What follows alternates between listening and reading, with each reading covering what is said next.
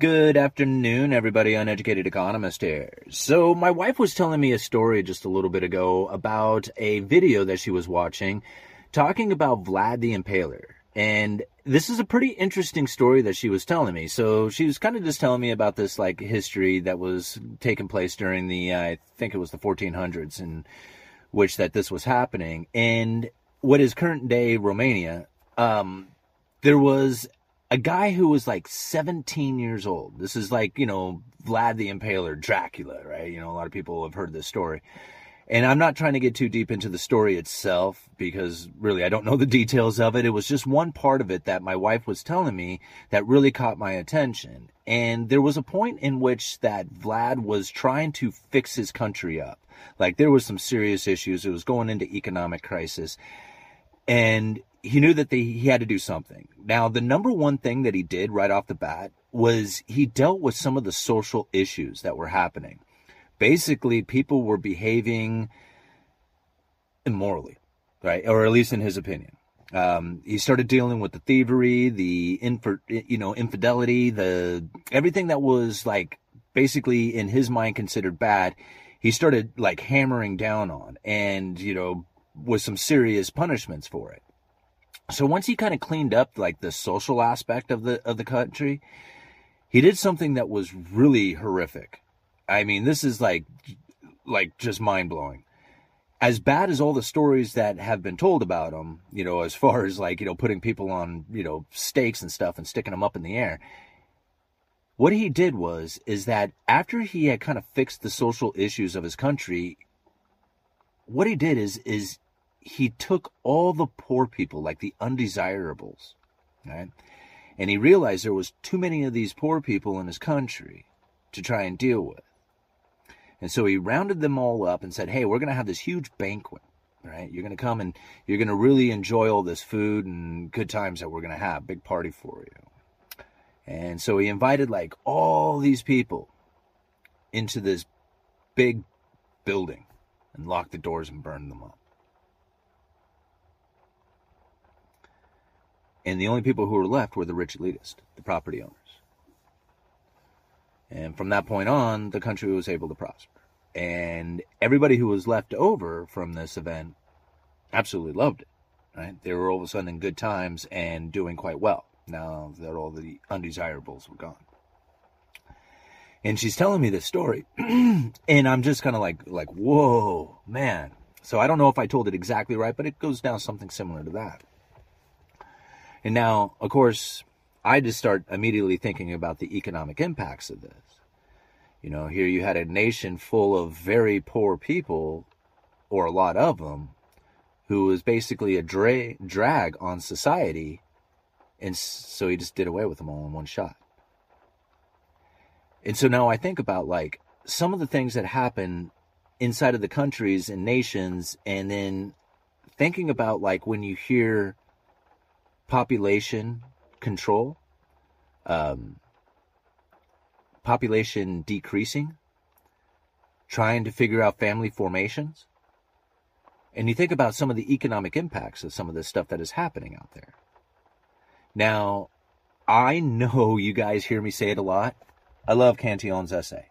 Cantillon's essay on economic theory addresses this very thing: how to increase and decrease the population of a state.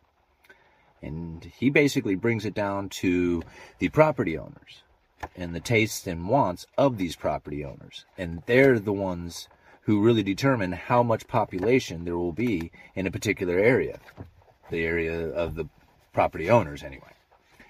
And so something that I found interesting when I started reading through Cantillon's essay on this, and it's chapter 15, the increase and decrease of the number of people in the state chiefly depends on the taste and the fashions and the ways of life of the property owners. Population is based on the taste and choices of the property owners. Earlier versions of the Malthusian approach to population growth, that is, follow some mathematical formula, are criticized. This chapter also shows that the opulence and lavish spending of the prince and absentee landlords living far from the lands was responsible for the poverty and declining population of France, which ultimately led to the French Revolution. Now, this is really difficult to wrap your head around, to think about how it is that the economic impact of the property owners and their desires, and how that can in turn increase or decrease the population. And although this is written back in the 1700s, I still think a lot of this plays out today. When you think about some of the more affluent areas of the nation and how much population there is in those particular areas. When you think about countries that are like overpopulated, or say have an incredibly high population rate. India is about ready to take over China. And you think about some of the things that Cantillon says about what it takes to have an increase or decrease to a population of a state. Listen to this. When I said that property owners might multiply the population as far as the land would support them, I assumed that most men desire nothing better than to marry if they are set in a position to maintain their families in the same style as they are content to live themselves. That is, if a man is satisfied with the production or with his production, he will marry if he is sure to having enough to maintain his family in the same style. However, if he is only satisfied with his production, he will be in no hurry to marry unless he thinks he can support his family in the same manner. So what he's trying to say there is that if a man has put himself in a position in which that he can support a family, he will do it so long as he can do it in a way that it continues his same style of living, so that he can continue in the same fashion. If it takes him to go, like if he has to decrease his standard of living, then he will be in no hurry to marry. And this is what Cantillon is trying to say. Now, when you continue on into this chapter, he continues on to say this: the increase of population can be carried furthest in countries where the people are content to live the most poorly and consume the least production of the soil. In countries where all peasants and labor are accustomed to eat meat, drink wine and beer, not many inhabitants can be supported. So this is something to think about. If you have a lot of people or a lot of population, what's happening is that the land and the people who are supported by that land are decreased, like the amount of people are decreased to the land if they consume more of that land. If they consume less of that land, the bigger the population will go. Let me read it again. The increase of population can be carried furthest in countries where the people are content to live the most poorly and consume the least production of the soil. In countries where all the peasants and labor are accustomed to eating meat, drinking beer and wine, etc., not many inhabitants can be supported. So if you have a higher standard of living, the capabilities of having a bigger population diminishes. He goes on to say this, and this gets really interesting to think about, because a lot of people are assuming the idea that as time goes on, population just naturally grows bigger. And that kind of makes sense. Like, it just, more people keep getting born every day, and then those people have more people, and it just keeps getting bigger and bigger. And so a lot of people had just used this naturally growing argument. In fact, he says here, he addresses this in this particular paragraph.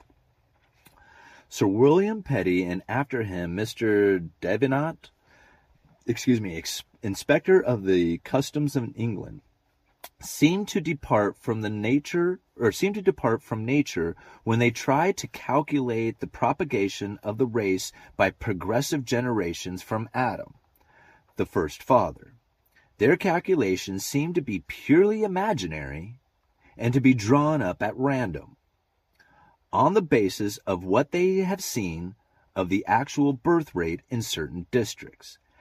How could they explain the decrease of those innumerable people formerly found in Asia, Egypt, etc., and even in Europe. So what he is saying is that these people like stood around like for a while and watched this population growth, and they said, okay, well, natural population growth just happens over time. And so what he is trying to say there is like they didn't take into consideration particular areas where they saw population decreasing. He goes on to say, if 17 centuries ago there were 26 million people in Italy, now reduced to 6 million at most, how can it be determined by progression of Mr. King that England, which today contains 5 or 6 million inhabitants, will probably have 13 million in a certain number of years?